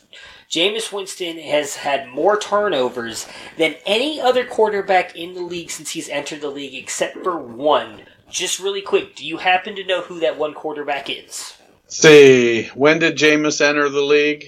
It would have been back in 2015, I believe. I will double check that, but it was 15 or 16. So the last 5 years, who's had the most? Eli, probably. It was actually Blake Bortles. Blake Bortles is the only other. Yeah. Yeah. He is the only other quarterback who's had more turnovers, and it was 2015. Yeah, he's the only other quarterback who's had more turnovers than Jameis Winston, and it was only 3 more. So that just kind of, for all of you people out there who hate Blake Bortles because of how many times he turns the ball over, just think about that. And the amount of time that both of them have been in the league, Blake Bortles has only turned that ball over 3 more times than Jameis Winston. That is just how careless he has been with the ball. I don't think a lot of people realize that. In all honesty, I didn't realize he was that bad with the ball until I saw that stat a couple weeks ago, and it blew my mind away. So obviously, well, but you can't take that stat in a vacuum, though. How many touchdown passes did each of them have, and how many yards did each of them throw for? Well, you know what? So, if they each ahead. throw 25 interceptions, but Bortles throws 25 touchdowns, and Jameis throws 35 touchdowns, and Bortles throws for 3,200 yards, and Jameis throws for 4,500 yards, it's a lot easier to forgive Jameis's interceptions than it is Bortles' interceptions. Oh, right. Yeah, I agree with you. I'm not comparing the two. I'm just comparing the amount of times he turns the ball over. He's no doubt a much better player than Blake Bortles, especially offensively.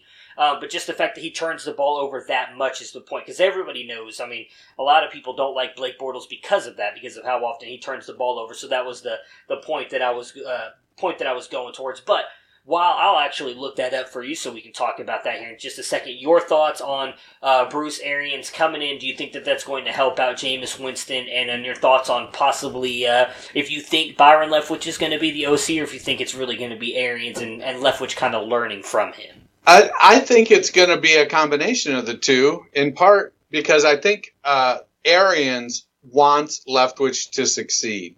Uh-huh. And in doing so, he's going to let Leftwich call plays.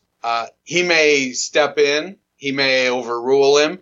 He may say, hey, let's script these first 50. You show me your script for these first 15 plays, and then let's talk about what I like and don't like about it. But he's definitely invested in Leftwich being successful. Bruce isn't going to coach a long time. He's older. He wants to leave a legacy. He wants to win. So he's definitely going to be involved because he wants to win. Yeah. I'm sorry. Go ahead. But that being said, they're going to have to, they're going to have to take a Mike Martz approach to it. Jameis is going to turn the ball over. But you have to kind of put him in positions to minimize the effects of those turnovers. And I think Leftwich, I don't think Leftwich was a guy who didn't turn the ball over. He had some issues. Part of his was slow processing, I think. Yeah. Long wind up, and he made Tom Brady look fast when he ran. But if they focus on what he does well and they keep putting him in position, there's going to be some turnovers, but there's also going to be a lot of explosive plays. Yeah, I agree with you. Yeah, I agree with you on Leftwich and everything. Like I said, I agree with you on Arians, on him trying to leave a legacy. That's why I think at least this first year he might be the one calling the offensive plays and kind of let Leftwich learn from him and then kind of give him the reins and move forward. But it'll be something interesting to watch. Because like I said, I think Arians is a great offensive mind. But I do think it actually, with his play calling, if he is the one doing it, is actually going to hurt a star of this team. But back to the stats real quick we were talking about with Winston and Bortles. So, I know you were just kind of hinting that you've got a couple things that you were looking up there. I'm going to let you read yours in just a second. So, Jameis Winston, I just did from 2015, obviously, to 2018. Bortles was in the league 1 year longer. I didn't want to mess with Bortles' stats that year because it gave him a little bit of an advantage. So just from 15 to 18, Jameis Winston had 76 turnovers, 97 touchdowns, 14,628 yards. Blake Bortles had 90 turnovers, so actually 14 more. I thought it was only a couple more, 14 more, but 92 touchdowns, so only 5 less, and actually had more yards, 14,738 yards. So I think the biggest thing that helped Bortles out there is while Winston had a couple good years in the 20s range of touchdown throws, the year 2015, where Bortles almost led me to a championship, he had that 4,000-plus year and 35 touchdowns, which really kind of helped boost up his numbers. What were the stats that you were just able to find on both of them? Well, I was checking out at the FF Statistics website and comparing them head-to-head with fantasy points. Uh-huh. And so the only year in 4-point touchdown leagues, when you compare their head-to-head years, 15, 16, 17, and 18, 2018 was the only year that Jameis outpointed Bortles. So it's almost like we have this image of Jameis Winston as, yeah, he makes some turnovers, but he's going to get a bunch of yards and touchdowns. Now, granted, I suppose thinking back, Jameis did miss like 5 games this season. But we have the image of Bortles being this turnover machine that doesn't get any yards or score any points. In 3 out of 4 years in 4-point touchdown leagues, Bortles outscored Winston. And in the year that Winston outscored Bortles, it was literally they ranked his QB 23 and QB 24. Wow. And they both missed some games this year. So, they I guess they're not as far apart as our initial impression seems. Right, yeah. I think that, it's interesting. I wonder if that speaks more to, maybe Blake, I think it's a little bit of mixture, actually. I was going to ask you a question, but I think it's actually more of a mix. I think Blake Bortles is probably a lot better than we give him credit for, and maybe Jameis Winston isn't quite as good as we think he is. Everybody kind of perceives him as like this top 12 quarterback, and that Blake Bortles is just a horrible quarterback, and maybe they're more closer to the 15-20 range, both of them are, than we thought. So moving back on to talking about the Tampa Bay Buccaneers, so they have a couple key free agents here, and Ryan Fitzpatrick, who I think could be a big deal in the fact of just how good he plays. I think chances are he's not going to be back in Tampa Bay, but I imagine he's going to get a backup job somewhere because he still has a lot of knowledge, and I think is someone that can be a very good backup quarterback for a young quarterback if needed. Adam Humphries, which I think is a big move for them. Unfortunately, they only have $7.5 million in cap space. I don't think Adam Humphries would cost them that much, but he's someone I think they should possibly go back out and re-sign because I don't think that their wide receiver core is necessarily that deep, especially with the fact that they likely are losing Deshaun Jackson. And then obviously Peyton Barber and Jacquizz Rodgers. That's good news for me. Possibly losing both of those as a huge Rojo believer because I think that possibly moves him into the key spot there. But their biggest needs are obviously if they lose Barber and Rodgers is going to be running back, offensive line, and defensive line. Again, $7.5 million in cap room doesn't give you a lot of room to make maneuvers in the free agency period. And they pick at 5 and have 6 picks in this draft. So they're picking at the top of the round every round. At pick 5, you're likely getting a stud defensive lineman. So chances are, if you take that, you're kind of eliminating that need somewhat. Maybe you need to add a little bit depth later on, but you're likely going to get a key guy right there to eliminate that. So now you're looking at running back, offensive tackle, and offensive guard. Knowing that is kind of the places that you need to attack, something you talked about earlier, you can still possibly get a really good offensive lineman in the second round. So I'd imagine they'll go that route and kind of help shore that up. And then obviously we've both talked about running backs is very deep in this class. So again, something they could attack in the draft. So my question would be to you, knowing you only have $7.5 million, you've got Peyton Barber, Jacquizz Rodgers, and Adam Humphries. If you could only re-sign one of those 3, who would it be? Adam Humphries, I suppose. Okay. That running back room has really just kind of disappointed all around. Yeah. I had high hopes for Peyton Barber coming into this year. I didn't expect him to be the second coming of Adrian Peterson, but I did expect him to be a little bit better than he was. I expected, 4.0, 4.1 yards a carry, 800 or 900 yards. And I really thought he would just do more. I'm not we've had numerous conversations about Ronald Jones, and Ronald Jones did all that I expected him to do and more this year. Uh-huh. But to have Quiz Rodgers still there, they need to go out and they need to completely rebuild their running back room. Whether it's they need to bring in rookies, they need to bring in free agents, the whole 9 yards. And to do that, they're going to have to make a lot of moves because they only have $7.5 million in cap space. Yeah, I agree with you. I think it's going to be interesting to see how they attack this running back room. Like I said, only $7.9 million in free agency. Maybe they're able to get a guy like say Amir Abdullah or man, I wouldn't even want to say Alfred Morris. Alex Collins is, like you said, they would probably have to trade for Alex Collins. They wouldn't be able to get his rights. Someone we've all kind of overlooked here, Jay Ajayi. He's a free agent. Might be interesting. I don't know if they'd be able to get him for that low amount of money. Again, I don't know exactly how much their cap jumps up next year in 2020, but just $7 million this year. Maybe they're able to bring in one of those guys, Jonathan Stewart, Corey Grant. Corey Grant flashed a little bit with Jacksonville. Maybe Doug Martin just continues his somewhat mediocre run there, and they bring him in, but they're going to have to do something there. Again, I'm a huge Ronald Jones fan and believer. I think that he's going to be the guy with them this year. I think that they could easily attack that position in the draft, get a guy to pair with him, and use that as a split backfield moving forward. But I agree with you. Adam Humphries would be the guy that I would go after. I thought that he showed out very well at the end of the year. That last year, I think he kind of, in keeper leagues and stuff like that, he quickly moved his way up into almost being a keeper for some teams with as good as he looked down the stretch and how well he played.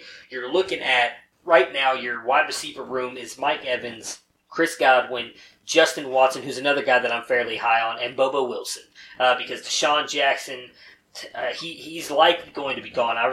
I can't remember exactly how much his cap hit is, but it's a ridiculous amount. With as poor as he played last year, the chances are they're not keeping him. So I'd imagine he's pretty much gone. Obviously, Chris Godwin looked really good, and he's someone that's going to be interesting to me. Before we move on I'm actually going to say that for the Dynasty Risers and Fallers, because he's going to be one of my fallers. Who are I already know who your faller is likely going to be. Who's your Dynasty Riser on this team? Well, before I get to that, you know who would be a really, really interesting fit at running back for Tampa? Who's that? It's the one and only dad bod himself, C.J. Anderson. That would be. My question with C.J. Anderson would be, again, just that $7.5 million. Would you be able to get him in there for now? What the one thing would be, again, is if they let Deshaun Jackson go, because I think his cap hit is I want to say it's like $10 million. Now, they wouldn't obviously be able to get out from underneath that, but I think the dead money would be like $7 or $8 million. I'll have to look it up really quick. But that's something that he actually would be a very interesting fit there. I do think that he could be someone who could get you those tough yards, obviously, and then really kind of, I wouldn't say take the job away from Ronald Jones. He's a decent pass catcher. He's a good pass blocker. For him, it's going to come down. So if he goes there, what it'll come down to is the same thing that's plagued him every time he's been the man, is can he stay healthy for 16 games? Right. So they definitely need to bring somebody in with him and Jones. So if they go defensive line, defensive back in the first round, somewhere there, there's depth at running back that they could bring in a nice rookie running back in the second, third, fourth round, maybe even two, and really flesh out that running back position and get some dynamic playmakers in there. All right, so looking at his... Anyways, back to my risers and fallers. Well, real quick, before you get to those, I just wanted to say I was looking up Deshaun Jackson's. It is $10 million regardless if they cut him or... Actually, it looks like from this list right here, there is no dead cap room. Or no dead cap, meaning if they cut him before whatever the time that his the salary kicks in, I don't know, there's always a certain time, I can't remember the exact date, but we'll get that to you at a later time, so I don't want to waste everybody's time spending 15 minutes looking for it. But if they let him go, if they cut him, there's zero to the cap, so that actually would boost them up to $17 million in cap room, because they would get that $10 million back from Deshaun Jackson if they let him go at the certain amount of time. Now, your Dynasty Risers. With Tampa, for me, it's going to probably be O.J. Howard. I think that he needs to stay healthy. The downside of that is that Arians historically doesn't use his tight end a lot. Mm-hmm. The other side of that coin is Arians has never had a tight end as good as O.J. Howard. Yeah, I'm a big Mike Evans fan. I think he's going to continue to be the number one there. If they bring Humphries back, he's going to be good in the slot. Chris Godwin is the heir to Mike Evans, and so if they line up those three wide receivers with Godwin and Evans on the outside, they're going to be able to move the ball downfield, and Winston has the arm to do that. So I think in doing so, though, it's going to open up a lot of space underneath. Yeah. And O.J. Howard has the hands and the athletic ability to get in that space and make some stuff happen. Yeah, so my Dynasty Riser is, I've got two, and a lot of it's both of them are going to be predicated on certain things happening. My first one is going to be Ronald Jones, based on them not, even if they bring somebody else in, if they don't, go out and pay somebody huge or draft somebody in the first or second round, I think Ronald Jones is going to be the guy. Now, he's obviously... It can't get worse, right? That's true. He cannot get worse. And that's what my point was going to be, is that obviously he's not going to be what I had thought and hoped he would be in a, top 15 back, but I still think that he can produce. He's got speed. He's a decent runner. He needs to obviously work on the receiving part of his game, which is why I think they could bring in a guy like Mike Weber, who could really help out in that part of the game, really good at the receiving part of the game, could be someone to pair with Ronald Jones to make that a legitimate duo in the backfield. And then Adam Humphries at the slot wide receiver position. This is going to be predicated on who's actually calling the plays. If it's Bruce Arians, the one thing I've noticed throughout the many years Bruce Arians has been a play caller is that the slot wide receiver is his best friend in the offense. I think that the number one, the guy on the outside, they get their shots every once in a while, but they're really not the mainstay in the offense, and neither is the tight end. He's struggled to produce a predominant wide receiver and tight end when he's been a play caller. And I think that's actually going to, I'll just lead right into my Dynasty Fallers. I think it's going to be O.J. Howard and Mike Evans, because I think Mike Evans and O.J. Howard are kind of the results, they'll suffer the results of the Bruce Arians offense. He's always had an affinity, it seems like, for the slot wide receiver. He's always made them very good. You go back to his time in Indy, and you go obviously into now Arizona. You may say it's because it was Larry Fitzgerald and he's a Hall of Famer, but he's just always been very good at making the slot wide receiver very good. I think that's going to be very good for Adam Humphries moving forward. I think that's going to hurt Mike Evans some and O.J. Howard. Now that could change. Again, we talked about if Byron Leftwich is the one running the offense, chances are he's not going to do what Bruce Arians usually does, so that could make Mike Evans and O.J. Howard the next best thing. Like I said, it's all going to be predicated on who's calling the offense. Who is your Dynasty faller on this team going into next year? I feel like they're all pretty well set and established in their roles, and so if somebody is going to fall, it's going to be everybody falling. I don't think Ronald Jones is going to do much. I just don't think he's very good. I think whoever they bring in there, whether it's a rookie or whether it's a veteran, they could bring Frank Gore in and Jones isn't going to beat him out. So I don't know that he can fall much further. Jackson, he's fallen because he's probably going to be released for salary cap reasons, right? But he wants out of there anyway. So is he really fallen, or is he getting what he wants? The Tampa's running backs struggled last year, and they're going to have to make some changes there. The wide receivers, tight ends, I think Cameron Brate is going to suffer because I think at this point O.J. Howard is a superior talent. And Arians barely uses one tight end, let alone two.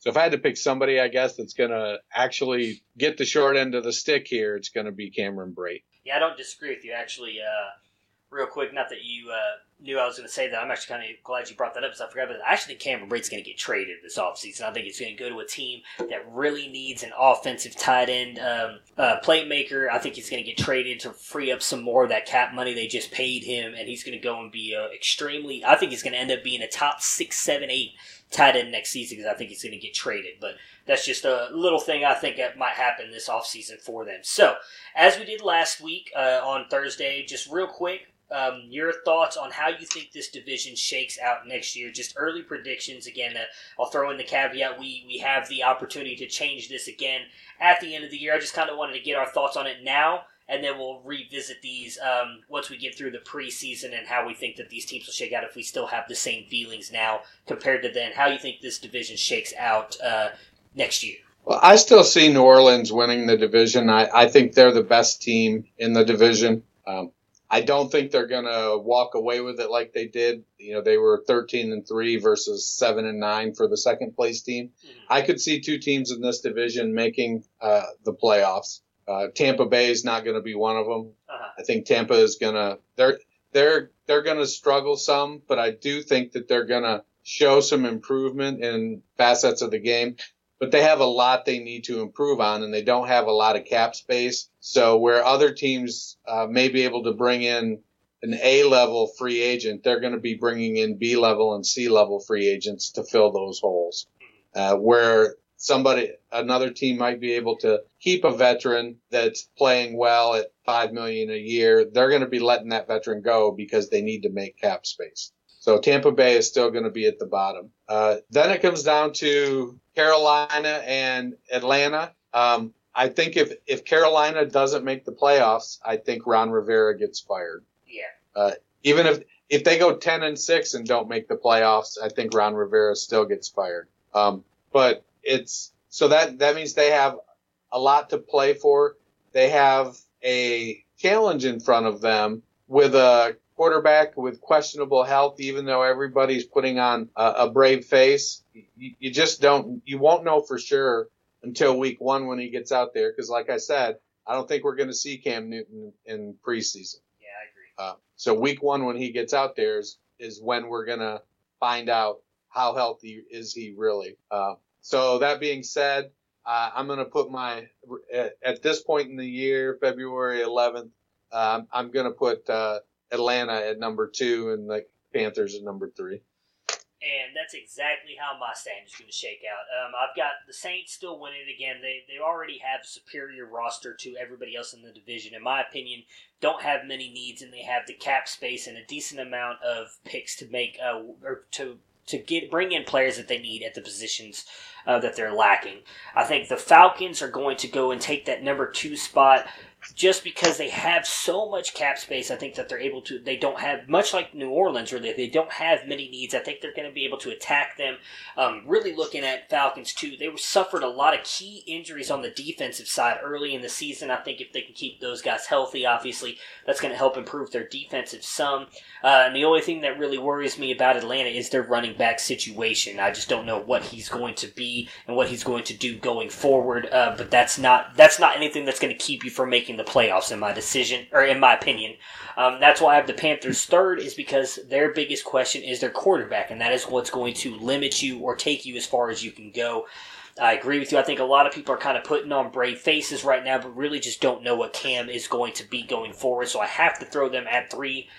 Right now, though I could see them possibly winning this division if Cam is as healthy as they say. And Tampa Bay, even though I love the moves that they made coaching-wise and bringing in Bruce Arians, I have a lot of respect for him. I think he's a very good coach. I just think this franchise right now has too much to do for them to be a contender this year, but they have enough interesting pieces that I think they could be an interesting team moving forward. But right now, they are firmly in 4th place for me as well. So, guys, that's going to do it for us today. Thank you so much for tuning in. Real quick, as I said at the beginning of the podcast, don't forget to rate and review us. It always helps us out, and it'll obviously enter you guys in for a chance to get some free swag from 500level.com. And before we get out of here, anything you want to add, Dennis? Well, you can find me on Twitter at culture_coach. I put out a whole bunch of stuff, linked to everything, and I'm a retweeting son of a gun. Please follow the Fantasy Football podcast Twitter handle at RoundtableFF. You can find us there. We just started that, and we only have about 25 or 30 followers, so any followers we can get there would be great. And also you can check my writing out at dynastynerds.com. Thanks for having me on, and I look forward to seeing you on Thursday. Yeah, me too, buddy. I can't wait to talk about that NFC East. And yeah, exactly like Dennis was saying. I mean, I've gotten up to about 500 followers now. I know Dennis is rocking about 1,300, I think, last time we talked. So if you guys are following us, you should be following the Roundtable podcast, because I know you guys are listening to this with the downloads that we're getting.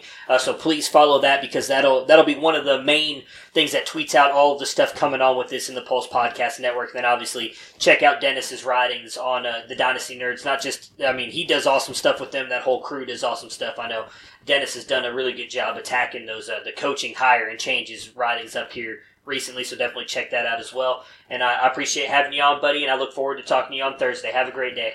Right on. Prepare for glory! I don't know if you got your popcorn ready. Do you got your popcorn ready? I came out the womb,